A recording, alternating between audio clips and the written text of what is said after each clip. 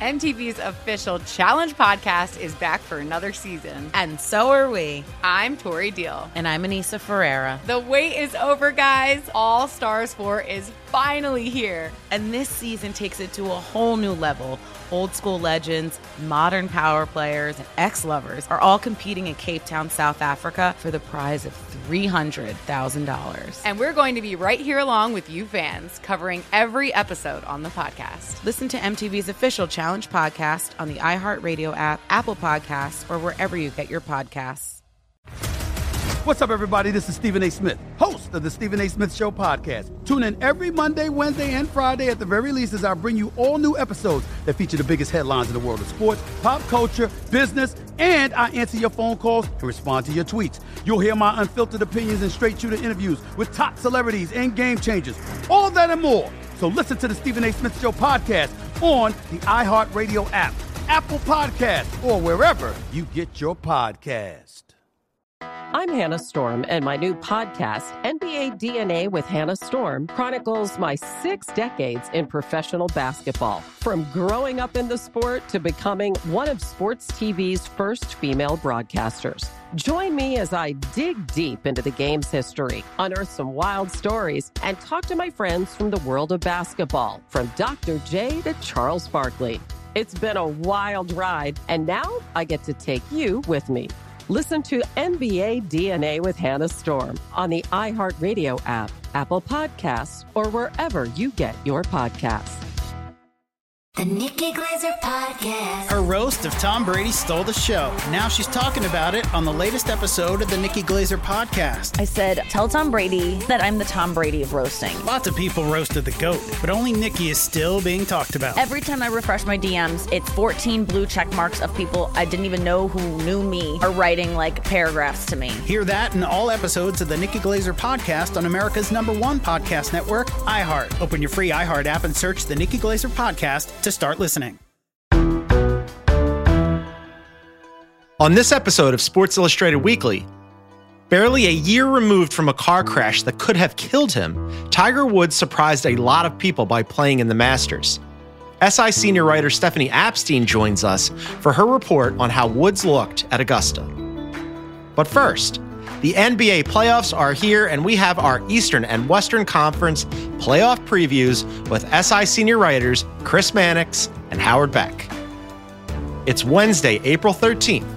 I'm your host, John Gonzalez. From Sports Illustrated and iHeartRadio, this is Sports Illustrated Weekly.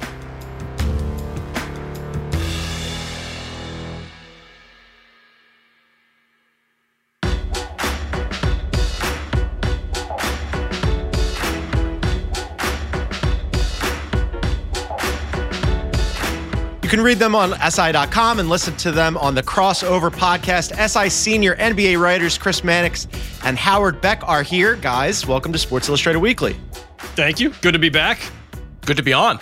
Yeah, thanks for doing this. I'm excited about this. The playoffs are upon us, and we're going to get into all the conference matchups. We're going to start in the East and get to the West. Before we do that, I want to pull back just a little bit because the odds makers have the Suns as the favorites to win it all, followed by the Bucks. But not by a lot, right? I mean, there's 8 teams that are 12-1 or better to win it all. And you guys tell me, but I love this. It feels like one of the most wide open playoffs we've had in a long time. Yeah, Adam Silver's dream in his early years as commissioner, and maybe this was David Stern's dream to a degree, but he has craved NFL-style parity. Mm-hmm. We all understand that stars and big markets often drive ratings in the finals.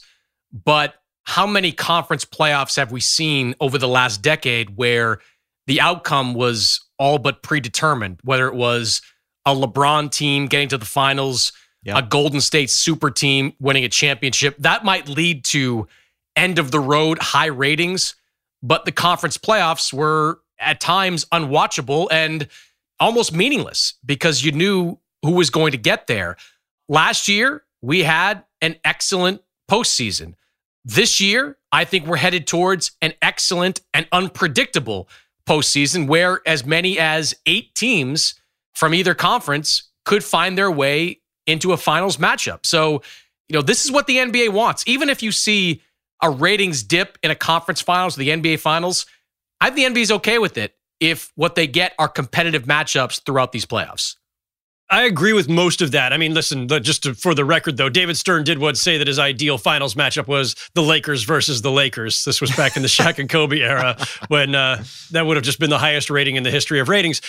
The NBA is star-driven. We all know that. The NBA is often super team and dynasty-driven. We all know that. And we know that having LeBron in the finals or having the Steph Curry Warriors in the finals, or even better, LeBron versus the Steph Curry Warriors in the finals, that's great for ratings. However, I think in Adam Silver's view, to Chris's point, overall, you have the potential erosion, if you have that go on too long, in the smaller markets. You have an erosion of belief. You have an erosion of any appearance of competitive balance. So the fact that we had Suns versus Bucks last season, and especially because the Suns were the team we could not see coming, the Bucks coming from one of the smaller markets, that's good for the league too, because as much as this is a star-driven league and often a big market-driven league, what the NBA really needs for good health across the league is for all 30 franchises to have some sense of belief and for their fans to have some sense of belief and for just us to not see every year just an exodus of superstars from smaller markets to larger markets as we've so often seen. And this postseason, again, provides, I think, some of that hope because,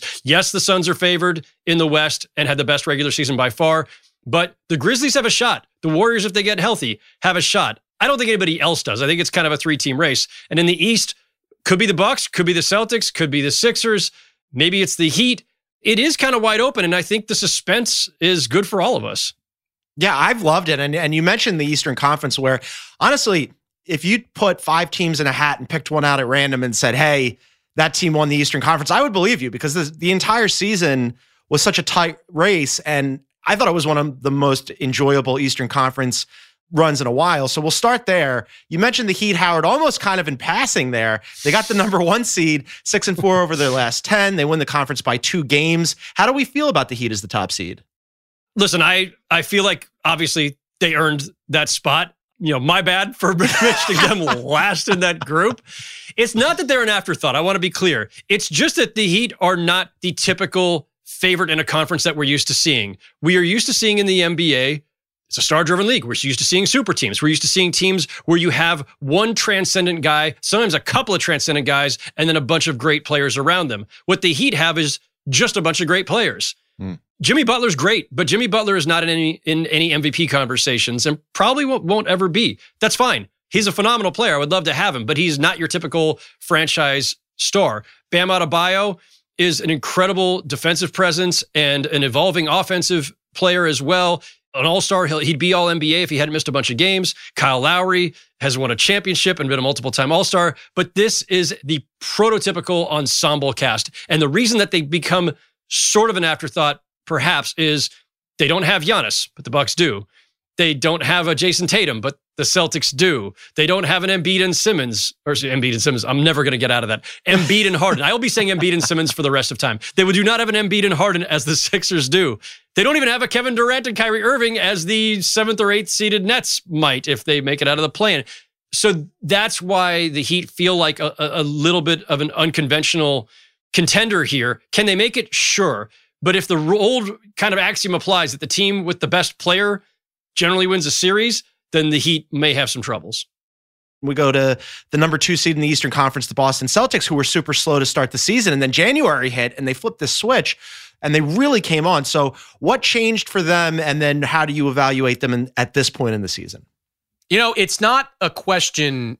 Well, it is sort of what's changed. But I mean, I'm pretty close to the Celtics. I live in Boston. I do a lot of work for the TV network out there. So I've watched almost all of their games. And the first 2 months of the season, Ime Udoka spent those months basically trying to break the Celtics of all their bad habits. Everything they'd picked up over the last couple of years, the atrophy that they had over the last year or so, Ime was trying to break them all. And he did it by publicly scolding them. Like he went after those players after virtually every game. And I remember watching that team play at Minnesota in late December.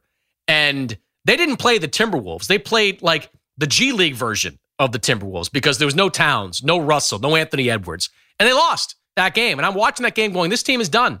Yeah. They're toast. But in early January, everything that Ime Udoka was trying to instill in them seemed to click. The switching defense, which they didn't play under Brad Stevens, started to work. Jaylen Brown, who had missed time with injuries and with COVID, got back on the floor and got healthy. Marcus Smart continued to grow into his role as a primary playmaker. I've been wrong about a lot of things covering the NBA for the last couple of decades, but I don't think I've ever been more wrong in my take that Marcus Smart could not be a lead playmaker on a high-level team. He proved me dead wrong all season long. He was a much better playmaking lead guard than I thought he was going to be. So you combine that with a roster that with Rob Williams could switch everything. Like their defensive versatility was better than any team in the league. You put all those things together, and from January on, they have been one of the best teams in basketball for those reasons.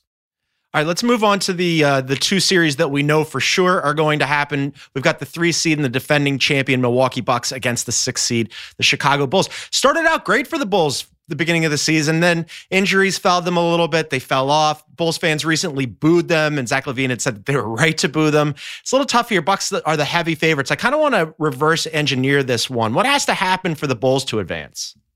I just don't see it. I mean, yeah, I don't. Let's go back to best player in the series is going to win it most of the time, and that's Giannis. Yeah, for sure. Plus, look, Chris Middleton and Drew Holiday, perennially underrated second and third stars here.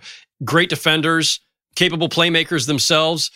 And this is a Bucks team that once they got Brook Lopez back a few weeks ago, they're whole. The group that won the championship is 98% there again. And there's no reason to believe that the Bucks, despite their record, I mean, we can't get caught up in a defending champion having their record recede a little bit the next year. That's common. The Bucks are, I believe, still the class of the Eastern Conference until we're proven otherwise. So Bucks versus Bulls, especially this version of the Bulls, who have regressed quite a bit over the course of the season. And listen, like they lost Caruso, they lost Lonzo Ball, they got Caruso back. They're not getting Ball back. DeMar DeRozan and Zach LaVine are a really nice 1-2 punch. Throw Vooch in there, and you've got a nice balanced offense to an extent, but none of it that can compare with the high percentage, high efficiency scoring of Giannis Antetokounmpo. So I just don't see that the Bulls have much of a shot here. I don't think this is going to be a very long series. Yeah, I don't see it either. I mean, weirdly, a Bulls win might constitute the biggest upset in the first round in the Eastern Conference, just based on the team that they're playing. And look, you can make a weird case that a healthy Cavs team could give the Heat some trouble. You can certainly make the case that Durant and Kyrie can win a first round series against Boston.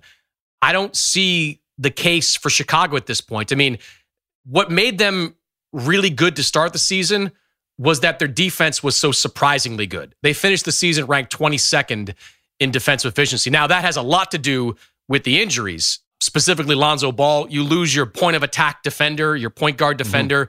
That's going to cost you something big. So without Lonzo, the team they have right now going up against Milwaukee, which they've just been waiting for this. And they wanted this matchup. They threw away the last game of the season because they wanted this matchup. I don't see the path to victory for Chicago with the group they currently have.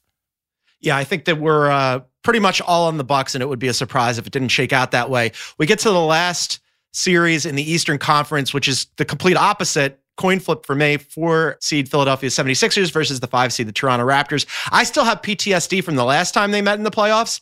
Outside of Fred VanVleet and Pascal Siakam, they don't have a lot of star power. They're just a professional team. Nick Nurse is obviously a great coach. I don't know what to make of this series. You guys tell me. I'd like to know what I make of it, but fingers crossed on that. Can I just go first here, Howard? Only because, I don't mean to get too hyperbolic. Yes, you do. But, this is one of the most important playoff series in the history of the 76ers franchise. They went all in on James Harden. They gave up their best available pieces on the roster, or at least a few of them, with Simmons, Seth Curry, and Andre Drummond, who I think they'd want back right now. And they gave up draft consideration to get him. If they go out in the first round and suddenly the Sixers and their ownership group are presented with the possibility of having to pay James Harden more than $250 million over the next 5 years, that's not a position that I would want to be in. This has to go well for Philadelphia. They have to get out of this first round and at least get into a second round matchup with Miami to validate what this roster looked like. And it's going to be a challenge. we know now that Matisse Thybulle is not going to be eligible for the 2 games in Toronto. That takes away the Sixers' best perimeter defender from that team against a team with a lot of good perimeter players, from Pascal Siakam to Fred VanVleet to others on that roster. Throw Scotty Barnes into that mix on good perimeter talent as well. James Harden, let's call it mixed results over the first month or so with this team.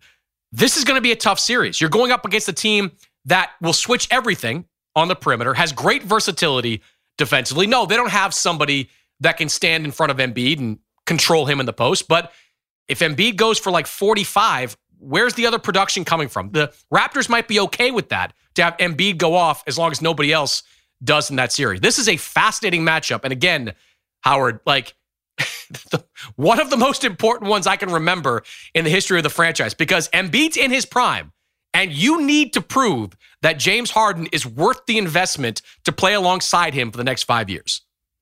Yeah, and Harden, as we know, doesn't exactly have the most stellar postseason record overall. There's a lot on him, too. Like his reputation as Embiid's running mate, there's a lot riding on that as well. And there's a lot riding on this for Daryl Morey, who, of course, made the trade for Harden, reuniting with him after all their years together in Houston. I agree. A lot at stake there. Not necessarily hyperbolic, Chris. And on top of that, by the way, the Raptors can win this. Yeah. The Raptors absolutely can win this. The Raptors have been one of the best teams in the NBA over the last couple of months, and certainly since the All-Star break. And just, take a look since the All-Star break, the Raptors have been a top 5 defense since the All-Star break. The Sixers 12th best. Now you go to the offensive rating and it reverses rather quickly. The Sixers have much more potency in the offense because of Joel Embiid. The Raptors don't have an answer there, but the Raptors do have this ultra versatile team of all these long, rangy guys who can all defend every position, who can handle, pass, score.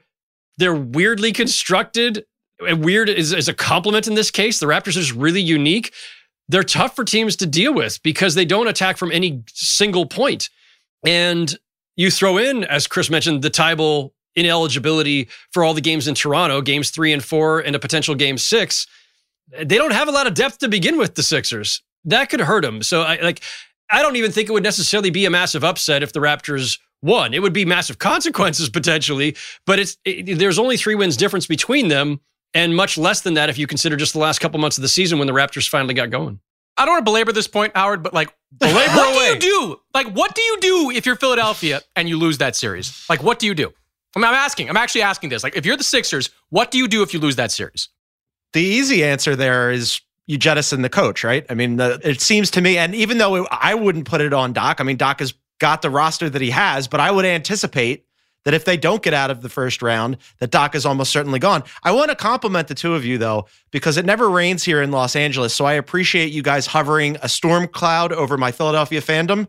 That's been really enjoyable. Thank you. Real quick, actually, now that we mentioned the coaching component, yay or nay on both of these coaches being with their current teams next season? Nick Nurse is absolutely still with the Raptors next season. I know there's the rumors of the Lakers wanting to pursue him, but look, he's under contract and the Raptors would have to want to let Nick Nurse walk away. I don't know why they would. And we have a precedent in this league. Probably the most recent one, unless I'm forgetting one, would be Doc Rivers leaving the Celtics for the Clippers several years ago. And the Clippers had to send a first-round pick as compensation for the Celtics letting him out of his contract. Last I checked, the Lakers did not exactly have a lot of draft picks to spare, and they need them for other purposes, namely to fix their profoundly effed up roster. So you're not sending out a pick to go get Nick Nurse if you need it to either offload Westbrook or to just go get other veteran help around LeBron. So Nick Nurse will be with the Raptors. Doc, I don't know. You could make the case that even if they flame out in the first round, there would be reasons to keep him, but he did take that job before, by a matter of days or weeks before Daryl Morey got there. So the potential for Daryl Morey to make his own hire, of course, is always there. I just don't know why, unless Nick Nurse really hates Toronto and wants to follow the Kawhi Leonard path to Los Angeles and live there, why would you go? You are part of the most functional organization, one of anyway, in basketball. You've got Masai Ujiri and Bobby Webster, who know talent, who are going to get you a new young guy to develop and play every single year. You've got a young roster right now that with maybe one more piece could be a championship contender, why would you go to step into a situation in Los Angeles where possibly you have LeBron for one more year and you have a front office that is run by somebody? I'm not exactly sure who at this point, whether it's Rob Pelinka, Kurt Rambis, Jeannie Buss, Linda Rambis, Magic Johnson with input from the ESPN desk out in Connecticut. It just doesn't track for me why Nick Nurse would want that job. So I say Nick Nurse stays. And for all the reasons Howard articulated, Doc is probably 50-50. If they lose that series, I could see him going. I do think we should question why, front offices who put coaches in these positions get to fire these coaches like they're the problem. Like, we just saw that happen with the Lakers and Frank Vogel. Frank Vogel's not even in the top 10 of reasons the Lakers were this bad last season. And Doc, you can certainly question certain things that he does rotationally, but Doc didn't make the James Harden trade. He had a roster that was playing well, and now here they are in a little bit of flux going into the playoffs. That's not necessarily on him. All right, so that was the Eastern Conference. We're going to go over to the Western Conference after a break and discuss those playoff teams, and we'll also discuss the Lakers, who are once again out of the postseason and are a total dumpster fire. MTV's official Challenge podcast is back for another season. And guess what? So are we. Just in case you forgot, I'm Tori Deal. I'm a 6-time finalist and a Challenge champion. And I'm Anissa Ferreira, and I've been gracing your screens for the last 2 decades. I am a veteran challenger and Challenge All-Star. And speaking of All-Stars, All-Stars 4 is finally here. I'm going to be honest. I literally thought this day was never going to come. Well, the Challenge gods have answered our prayers, and we're going to be right here along with you fans covering every episode on the podcast. And this season takes it to a whole new level. Old school legends, modern power players, redemption seekers, and ex-lovers are all competing in Cape Town, South Africa for the prize of $300,000. Anyone can win, relationships matter, and only one All-Star will claim the title of Challenge champion. Listen to MTV's official Challenge podcast on the iHeartRadio app, Apple Podcasts, or wherever you get your podcasts.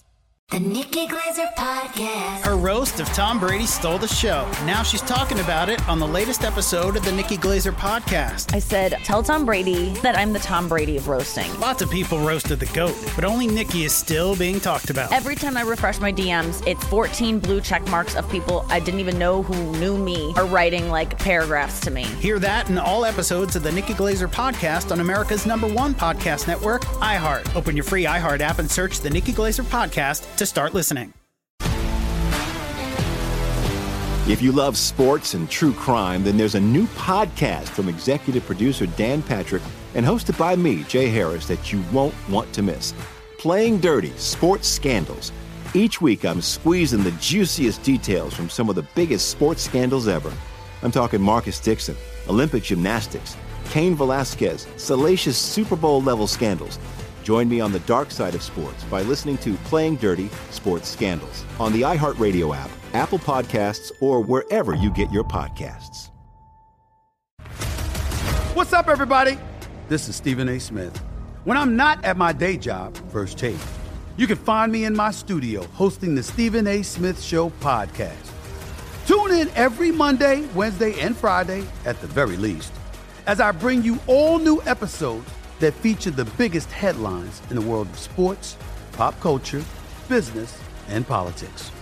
You'll hear my unfiltered opinions on those nauseating Cowboy fans, the chaos in Washington, D.C., and trending topics on social media, as well as my straight shooter interviews with top celebrities and game changers. And I occasionally give out love advice. Yes, it's true. If you want to know my true feelings about something, I'll give it to you straight. So, listen to the Stephen A. Smith Show podcast on the iHeartRadio app, Apple Podcasts, or wherever you get your podcast. All right, so we did the Eastern Conference. Now we'll move over to the Western Conference. And Howard, as you mentioned, the Phoenix Suns were this delightful surprise last season. This season, totally different. They're the #1 seed for a reason, because they were the best and most consistent team in the league. But then you have the #2 seed, the Memphis Grizzlies, and they've been so much fun to watch. Ja has been a revelation. Jaren Jackson staying healthy has been huge for them. But in the same way that Phoenix surprised us last year, I don't think anybody had the Memphis Grizzlies making this kind of leap this season. No, nobody did. I don't think the Grizzlies had the Grizzlies making this kind of leap this season. And it's been spectacular. It is very much analogous to the Suns last year, except the Suns had that group together for several years and just added Chris Paul, who, look, if you needed a linchpin to bring it all together, that's the guy you go and get. And lo and behold, it pulled everything together. It made everybody better than the sum of their parts. The Grizzlies didn't add anybody. They just let their young guys keep evolving. Ja Morant took a massive leap from star to superstar. And the Grizzlies made one of those rare leaps by a young team. No outside help. Didn't go get some veteran. Didn't go get the point guard who brings it all together. Didn't go get LeBron. They just made this organic leap themselves. And to top it all off, Ja Morant, of course, missed like 24 games, and they went 20-4 without him, which just showed how hard this team plays and how much great chemistry they have, even when their star is unavailable to them. Their defense is legit. Their offense is explosive in transition, but as Stan Van Gundy told me on the crossover pod recently, he's not that confident in them in the postseason because in the half court, they just don't have enough shooting, and Ja Morant is not a shooter himself. Defenses are going to key in, they're going to grind the game down, and it's going to be a little bit tougher, but we have reached that point where it's kind of underestimate the Grizz at your own peril. Yeah, they've been so fun to watch this season, as have the Phoenix Suns, Chris. I mean, they're the favorites to win not just the conference, but also the championship. And I think it's almost curious, like, that we've taken them, or at least I'll speak for myself, that I've almost taken them from granted, that, they go out there and they're winning most nights. And they've got a guy, Devin Booker, who averaged 27 points, 5 rebounds, and nearly 5 assists on the best team in the league. And the last 12 guys who did that on the number one team all won the MVP. And it's just kind of like, oh yeah, he's just good. Yeah, he's really skated under the radar. And I hate to use that phrase because most guys don't. Even like every time I hear Nikola Jokic under the radar, I want to vomit. The guy won MVP last year. It's like, shout out to your guy, Stan Van Gundy, Howard, who loves to kind of refer to that sometimes. Loves Nikola Jokic. But yes, he does. I mean, they're a complete team. They are. Like, they don't have any real weaknesses. I mean, they've got an elite perimeter defender in Bridges. They've got an elite backstop defensive center in DeAndre Ayton. Booker is great. Chris Paul is great. I guess if you're wondering anything about Phoenix, is does Chris Paul break down in the postseason, which has happened time after time in Chris's career, including last year when he had to miss a chunk of time with that hand injury. So, like, that's the only thing I'd be worried about right now if I'm Phoenix. I look at them as being a prohibitive favorite against everybody, including Golden State, including Memphis. You just don't see any weaknesses on that team. And you throw in the fact that this will not be their kind of maiden voyage in the playoffs. They're coming off a finals experience that taught them, I'm sure, lessons on getting there, that they're hungry to get back to that position and win a championship. I think Vegas has got it right to make them the favorite, not just to win the conference, to win the whole thing. Let's run through the last 2 playoff series in the West real quick. You've got the Golden State Warriors as a 3 seed and the Nuggets as the 6. The big 3 for the Golden State Warriors, Steph, Klay, and Draymond, have played only 11 minutes together. And then, as you mentioned, Nikola Jokic, who nobody talks about. So what do we think for this series? I think we're going to be talking a lot about Nikola Jokic because he's pretty much the entire Nuggets offense at this stage. It's not that the Nuggets couldn't win this series. They certainly can. I don't expect them to, but there's like 15 different asterisks to place in this whole conversation, starting with, where is Steph Curry? Is Steph going to play? At what point does he rejoin them? How close to 100% is he? And I'm more concerned with Steph's health than I am with whether or not he and Draymond and Klay have spent more than 11 minutes together this season. They obviously had many, many years together and a few championships together. They're fine. It's not like with the Nets where throwing Ben Simmons in at the last minute is like, whoa, wait, we don't know about the chemistry. The Warriors' chemistry will be fine. Health is the concern there, though. And as great as Jordan Poole has been this season, breakthrough year for him, was the substitute Klay for a while. Now he's the substitute Steph for the time being. I like what the Warriors have. I like their depth. I like their championship know-how because they've done it before. And I would give them all of that over the Nuggets. But if Steph doesn't play, it's a much steeper task, obviously. Nevertheless, I expect the Warriors to win this one. I think that Jokic, it's admirable how far he's carried this team without Jamal Murray, without Michael Porter Jr., but especially in the playoffs and against a really good defensive team in the Warriors, I think there's just a limit to how much you can do on your own. Yeah, I agree. The Steph variable matters. He hasn't played since middle of March. And we've seen with foot injuries, namely with a guy like Anthony Davis, like you can be healthy enough to play, but not be 100% when you get out there. And you know that the Nuggets are going to make him move a lot in that series. And they'll test that foot early and often. So I'm very interested to see like what Steph looks like in game one of that series. They don't have the bodies to throw at Jokic. He averaged 28 and 16 against them in the regular season, 4 games against Golden State, but nobody has the bodies for Jokic. I think even with Jokic going off with a healthy Steph, they win. If he's not healthy, that's anybody's series right now. The Nuggets can absolutely beat Golden State. Last one in the Western Conference is also anybody's series. It's also the 4-5 matchup, Mavericks and the Jazz. I don't know what to make of this one. I mean, as we're recording this, the Dallas Mavericks are still waiting on an MRI on a strained calf for Luka. Woj initially reported that there was optimism that he had avoided serious injury. And then the Jazz have just had a really weird year. I wonder what happens if they don't get out of the first round. Do they end up blowing it up? There's been a lot of chatter about that. What do you guys make of this matchup? Well, I would say first, I'm glad that the Mavericks are not playing the Clippers for the third year in a row, because I'd like to see Luka have a chance to advance without having to go up against, Paul George and Kawhi Leonard and players of that ilk. Look, the Mavericks have kind of mirrored what the Celtics did in the second half of the season in a lot of the same ways. Like they looked somewhat dysfunctional in the first couple of months. Then early January, they picked it up. Luka kind of mirrors Jason Tatum with the rise he's had to reemerge as kind of a top 5 MVP guy. Their defense, with the way they play and aggressively trap, that's going to be interesting to see how the Jazz with Donovan Mitchell approach that. And there's just, look, Howard knows this. I've been a huge fan of the Jazz for years. I've always kind of given them maybe more credit than they deserved. I believed in them more than others. But there's just a weird vibe around that team right now where we're just kind of questioning, do they like each other? Is Quinn Snyder going to be there next year? To your point, John, is like this going to be a team that gets shredded? I mean, anytime you're a team run by Danny Ainge, there's always the possibility that he kind of Gordon Geckos you and just rips you down for spare parts and rebuilds it from scratch. So there's just a vibe around this team. And look, if you're playing Dallas, they're probably going to try to get you to play small. And that might make Gobert, who's had some struggles against smaller lineups, more ineffective in a series like that. So, I like Dallas in that series for that reason. It's Dallas for certain if Luka is at all close to healthy.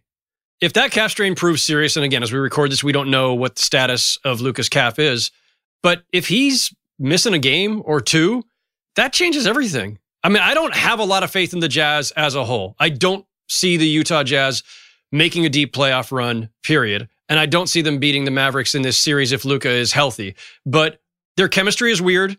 I do think they're on the clock. I do think that an early flame out, whether in the first round or even in the second round, means major changes are coming. Whether that's trading Gobert, whether it's trading Mitchell, whether it's replacing Quinn Snyder, whatever it may be.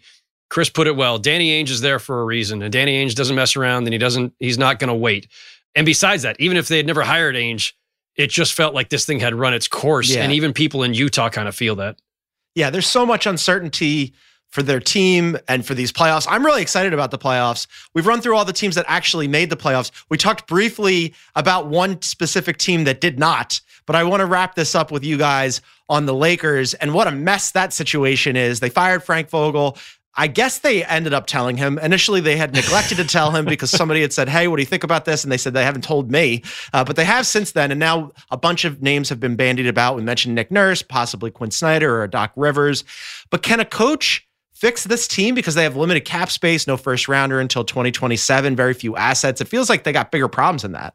Look, I don't know if we can swear on this podcast, but Dick moved by the Lakers to allow that report to get out, or to leak it out, that Vogel was done before he even sits down after the last game of the season. Like, what was that? Yeah. Kind of a fitting end to a dysfunctional year, though, for the Lakers. I don't know what the answer is with this team. There's no market for Russell Westbrook.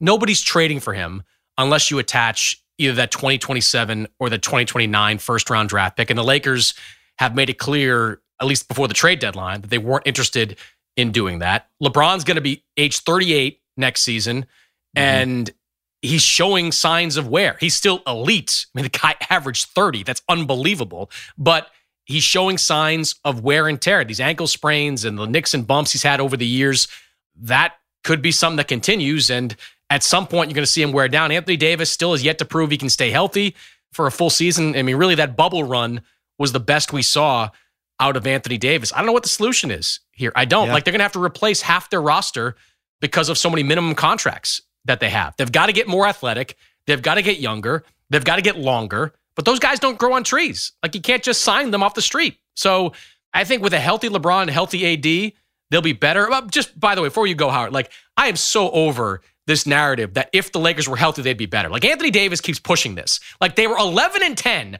with their top three guys. And I'm sorry, Kendrick Nunn is not Michael Jordan. Like, Kendrick Nunn coming back to play would not have been this bomb that would have healed the Lakers. I just don't see it happening. So they're going to have to do something I don't expect, something really creative that's going to get this team back on a championship path.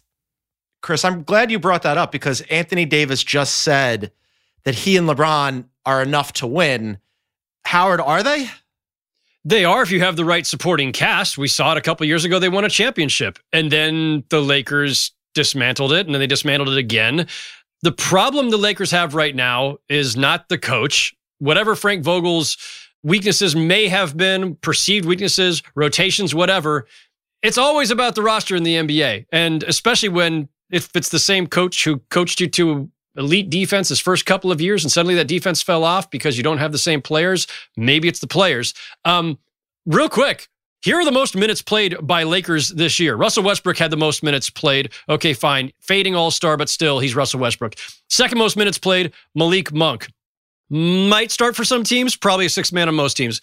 LeBron James is next to minutes, missed a lot of games. Carmelo Anthony, fourth most minutes on the Lakers. Carmelo Anthony was a short minutes role player for the last 4 or 5 years. Fifth most minutes on the team. Taylor Horton Tucker, say no more. After him, Austin Reeves, Avery Bradley, then Anthony Davis, Stanley Johnson, picked up off the scrap heap midseason, Dwight Howard, Wayne Ellington, Kent Bazemore, Trevor Ariza, DeAndre Jordan. Where is the supporting cast here? Which of these guys was Frank Vogel supposed to have played more or more prominently? Like, there's just no good combinations to be found here. This roster is a disaster. It's on the front office. The Westbrook trade was a disaster. The guys that they gave up in that trade would have all been very useful this season. Harrell and Kuzma and Kentavious Caldwell-Pope. They have botched this so badly.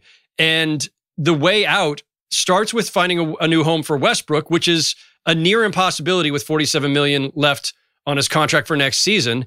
And then even if you can find a new home for him, I don't know what you're bringing back. You still have to replace most of the guys that I just named because that is not a functional roster. Very few of those guys would start on any good teams in the NBA. That's a problem. And the older that LeBron gets, the more you need a stronger supporting cast. The Lakers just don't have it. And last thought, I have not seen anything from this front office in the time that they've been there that indicates to me they have the creativity necessary to pull off this impossible task that we just described. Howard, hypothetically, if you could trade like Westbrook to Indiana and you get back like Buddy Hield, but you have to attach a first-round pick, like that's like an Onion article headline. Lakers get Hield, but attach first round. Like, it's like, if you just done the Hield deal last year, you might be in a different place right now. Like I said, I don't see the path to get back to a championship level for the Lakers. AD and LeBron by themselves is simply not enough. And by the way, I would love to see them pull it off because I never want to see a player of LeBron James's caliber saddled with a situation like this. He's too great. Whether you love him, hate him, or otherwise, you don't want to see an all-time legend who, by the way, is still playing at an MVP level when he's playing. I know it was only 56 games. I'm not saying he's in the MVP conversation, all that stuff. But the numbers he put up are MVP-type numbers. And if you can keep him healthy a little longer and get the right cast around him, LeBron James can still lead this team to the finals. There's no question. But as it stands right now, I just don't see how they get there. And I think they're going to have to get, this is how creative they need to get. Along with the Westbrook discussion, at some point they have to actually at least have the conversation internally. What would happen if we trade Anthony Davis? What is the market for him? What could we get back? Because he is their only tradable commodity who can bring back positive value. Westbrook cannot. Kendrick Nunn, I've heard, can bring back an all-star. Kendrick Nunn, Taylor Horton-Tucker, and that future first are going to get them Bradley Beal, apparently. It is extremely grim for the Lakers. They've missed the playoffs 7 times in the last 9 years. They're basically turning into the Sacramento Kings of Southern California. Ooh. You guys, though, always excellent. Listen to them on the Crossover Podcast. Read them on SI.com. Chris and Howard, unlike the Lakers, you came through. Thanks for this. You got it. Thanks, John. After a break, we discuss Tiger's improbable return to the Masters. The Nikki Glaser Podcast. Her roast of Tom Brady stole the show. Now she's talking about it on the latest episode of the Nikki Glaser Podcast. I said, tell Tom Brady that I'm the Tom Brady of roasting. Lots of people roasted the GOAT, but only Nikki is still being talked about. Every time I refresh my DMs, it's 14 blue check marks of people I didn't even know who knew me are writing like paragraphs to me. Hear that in all episodes of the Nikki Glaser Podcast on America's #1 podcast network, iHeart. Open your free iHeart app and search the Nikki Glaser Podcast to start listening.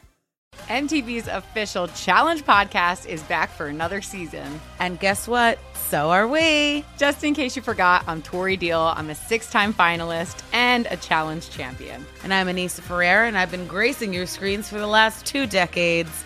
I am a veteran challenger and Challenge All-Star. And speaking of All-Stars, All-Stars 4 is finally here. I'm going to be honest. I literally thought this day was never going to come. Well, the Challenge gods have answered our prayers, and we're going to be right here along with you fans covering every episode on the podcast. And this season takes it to a whole new level. Old school legends, modern power players, redemption seekers, and ex-lovers are all competing in Cape Town, South Africa for the prize of $300,000. Anyone can win, relationships matter, and only one All-Star will claim the title of Challenge champion. Listen to MTV's official Challenge podcast on the iHeartRadio app, Apple Podcasts, or wherever you get your podcasts.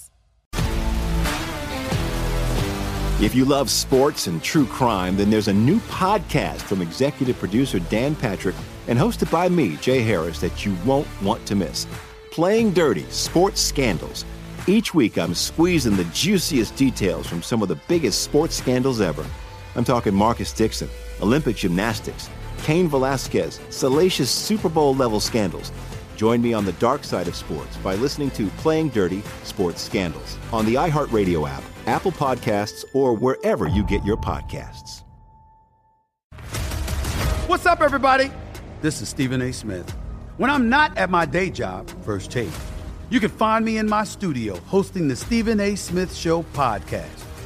Tune in every Monday, Wednesday, and Friday, at the very least, as I bring you all new episodes that feature the biggest headlines in the world of sports, pop culture, business, and politics.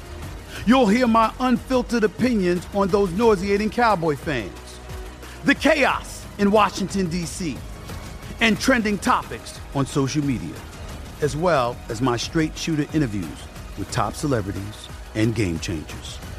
And I occasionally give out love advice. Yes, it's true. If you want to know my true feelings about something, I'll give it to you straight. So, listen to the Stephen A. Smith Show podcast on the iHeartRadio app, Apple Podcasts, or wherever you get your podcast. We've got a huge moment here, folks. We've got a long-awaited return. Tiger Woods, his first shot. Pushed it a little bit. Here's what I worry about with Tiger, that reconstructed right leg, that's his back leg in which he gets all his thrust. I live maybe 5 minutes from where Tiger Woods crashed his car a little over a year ago. And every time I drive by it, I think, how in God's name did he live through that crash? Tiger Woods remains in the hospital recovering from surgery following yesterday's devastating crash in California. The golf great, who only recently was getting over his 5th back operation, suffered significant injuries to his right leg. It's been 14 months since the wreck that could have claimed Tiger's life and badly damaged his leg. Remarkably, Woods recovered from his injuries and he surprised a lot of people by playing in the Masters. SI senior writer Stephanie Apstein was in Augusta all week reporting on Woods and a comeback that few of us anticipated happening so soon.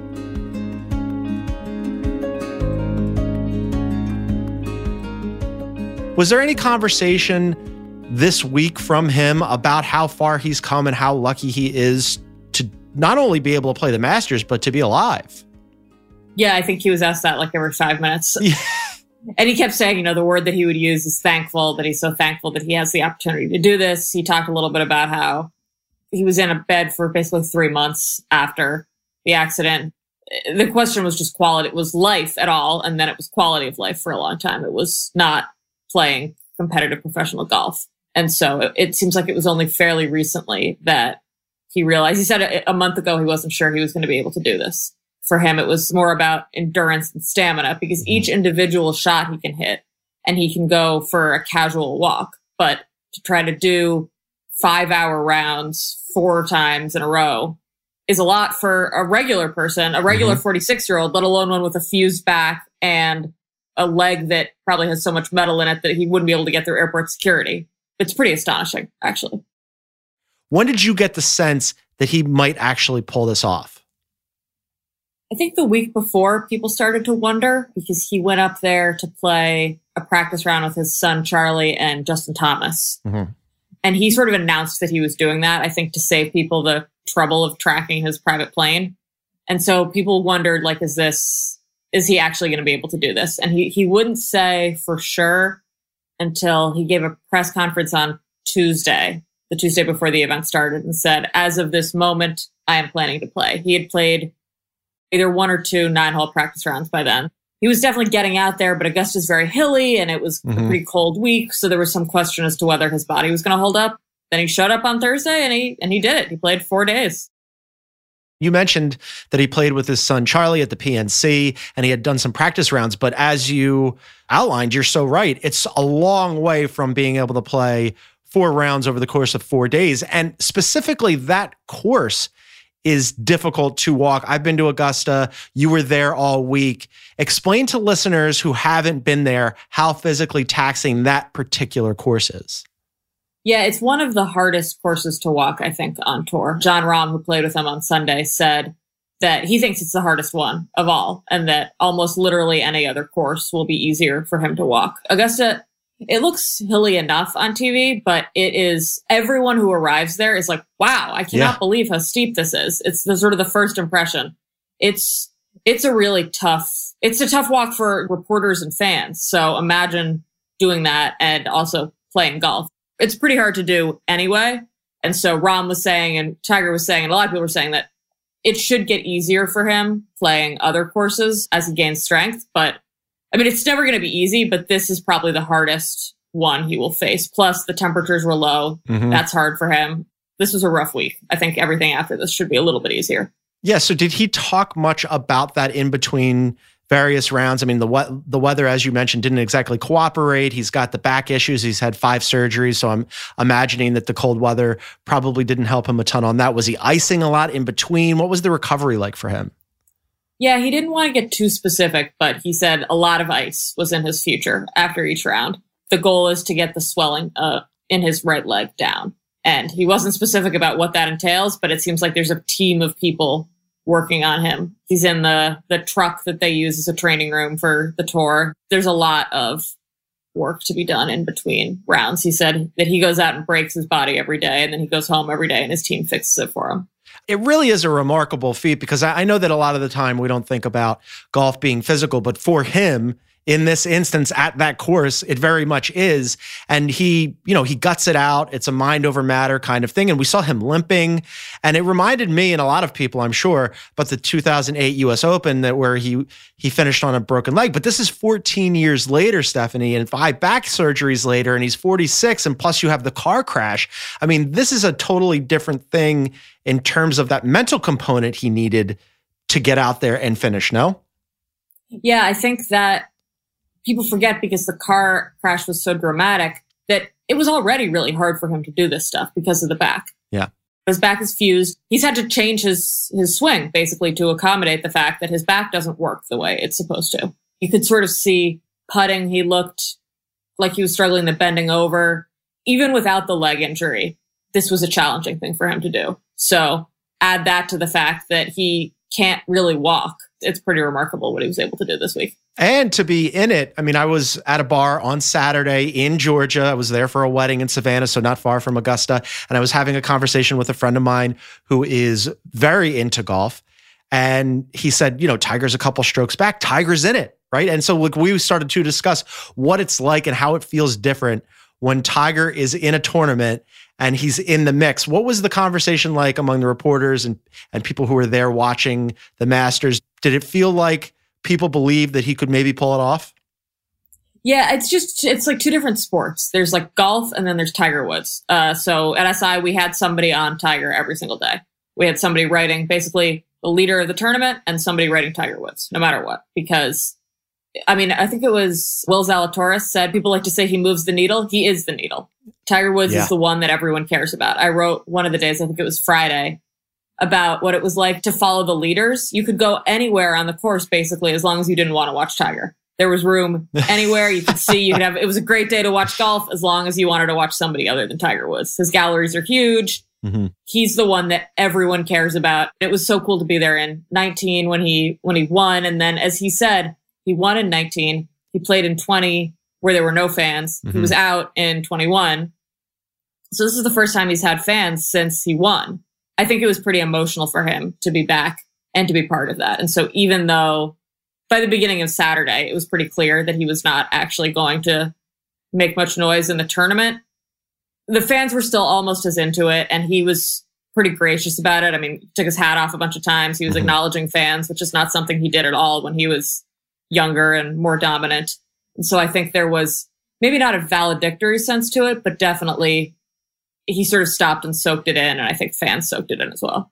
The crowd and the circus around Tiger is something I've always been interested in. I covered the Masters in 2010 after his stint in sex rehab, and that was obviously a very different vibe. But this one, especially post-crash, especially after not having fans previously the last time he had played, it felt like when you're talking about how he was acknowledging the crowd and he was tipping his cap, it really did feel like he was finally easing up on himself a little bit, because Tiger at the Masters is always a thing, right? And he's this supreme competitor, but he seemed like he was really enjoying the moment and enjoying just being out there. Yeah, he said when he got there, I don't enter tournaments unless I think I can win. I think I can win this one. And that's part of what I thought was so impressive about this, is that maybe on the first day, it's like, okay, I just had to get here. And then on the second day, by then he's only one over. He was like 4 or 5 strokes back. Maybe it's not impossible. He could still argue to himself that he's in the mix. But he 4-putted, I think, the 5th hole on Saturday. And by that point, it was totally over. There was no chance he was going to do anything. So that's like 7.5 hours left of, more than that, I guess, of just non-competitive golf, of just going out there and doing it, and you can't win. That I thought was really impressive, the level of focus and the level of pain that he was in to endure all that for the moment of being back is over. The moment of having a chance is over. You're just slogging through because you like to do this. That I thought was pretty cool to see. Will he continue slogging moving forward? I know that he said that he wants to play St. Andrews. It's his favorite course, but what else should we maybe expect or hope to expect from Tiger? I think he'll try to do a couple of majors a year. Southern Hills would seem like in some ways a good fit for him, but it's in 5 weeks, and that might be kind of a tight turnaround. The US Open, I think, is going to be fairly punishing, so he may want to skip that. Certainly St. Andrews, but I don't think we'll see him play anything other than the majors moving forward. He said only the very big events. And it's really hard. I mean, it took a lot to get him here, and he's going to have to see now. He's not going to know for a couple of days what this did to him. So he said basically he was going to start preparing today, Monday, for possibly trying to go to Southern Hills. That's in 5 weeks. There's no recovery time. You have to start again and try to get there. So I don't think even he knows exactly what this life is going to look like. I find it shocking that he was able to get out there, and it was cool just to see him out there. And it was great to read all of your stuff from Augusta. You can read her on SI.com. I think she has a transporter because she's everywhere all the time covering everything, but we appreciate her making time for us here at Sports Illustrated Weekly. Stephanie Apstein, thanks for this. Thanks for having me.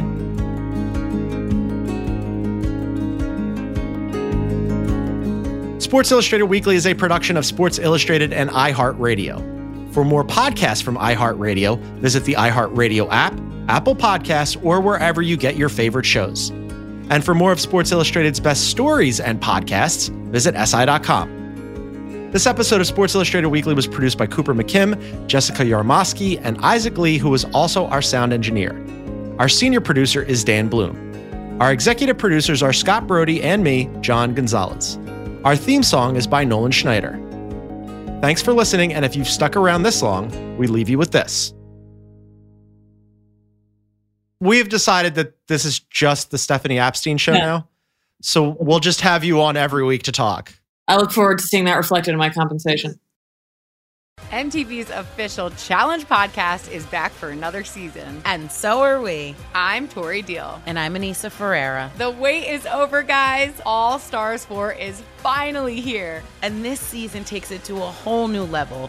Old school legends, modern power players, and ex-lovers are all competing in Cape Town, South Africa for the prize of $300,000. And we're going to be right here along with you fans, covering every episode on the podcast. Listen to MTV's official Challenge podcast on the iHeartRadio app, Apple Podcasts, or wherever you get your podcasts. What's up, everybody? This is Stephen A. Smith, host of the Stephen A. Smith Show podcast. Tune in every Monday, Wednesday, and Friday at the very least as I bring you all new episodes that feature the biggest headlines in the world of sports, pop culture, business, and I answer your phone calls and respond to your tweets. You'll hear my unfiltered opinions and straight-shooter interviews with top celebrities and game changers. All that and more. So listen to the Stephen A. Smith Show podcast on the iHeartRadio app, Apple Podcasts, or wherever you get your podcast. I'm Hannah Storm, and my new podcast, NBA DNA with Hannah Storm, chronicles my 6 decades in professional basketball. From growing up in the sport to becoming one of sports TV's first female broadcasters. Join me as I dig deep into the game's history, unearth some wild stories, and talk to my friends from the world of basketball, from Dr. J to Charles Barkley. It's been a wild ride, and now I get to take you with me. Listen to NBA DNA with Hannah Storm on the iHeartRadio app, Apple Podcasts, or wherever you get your podcasts.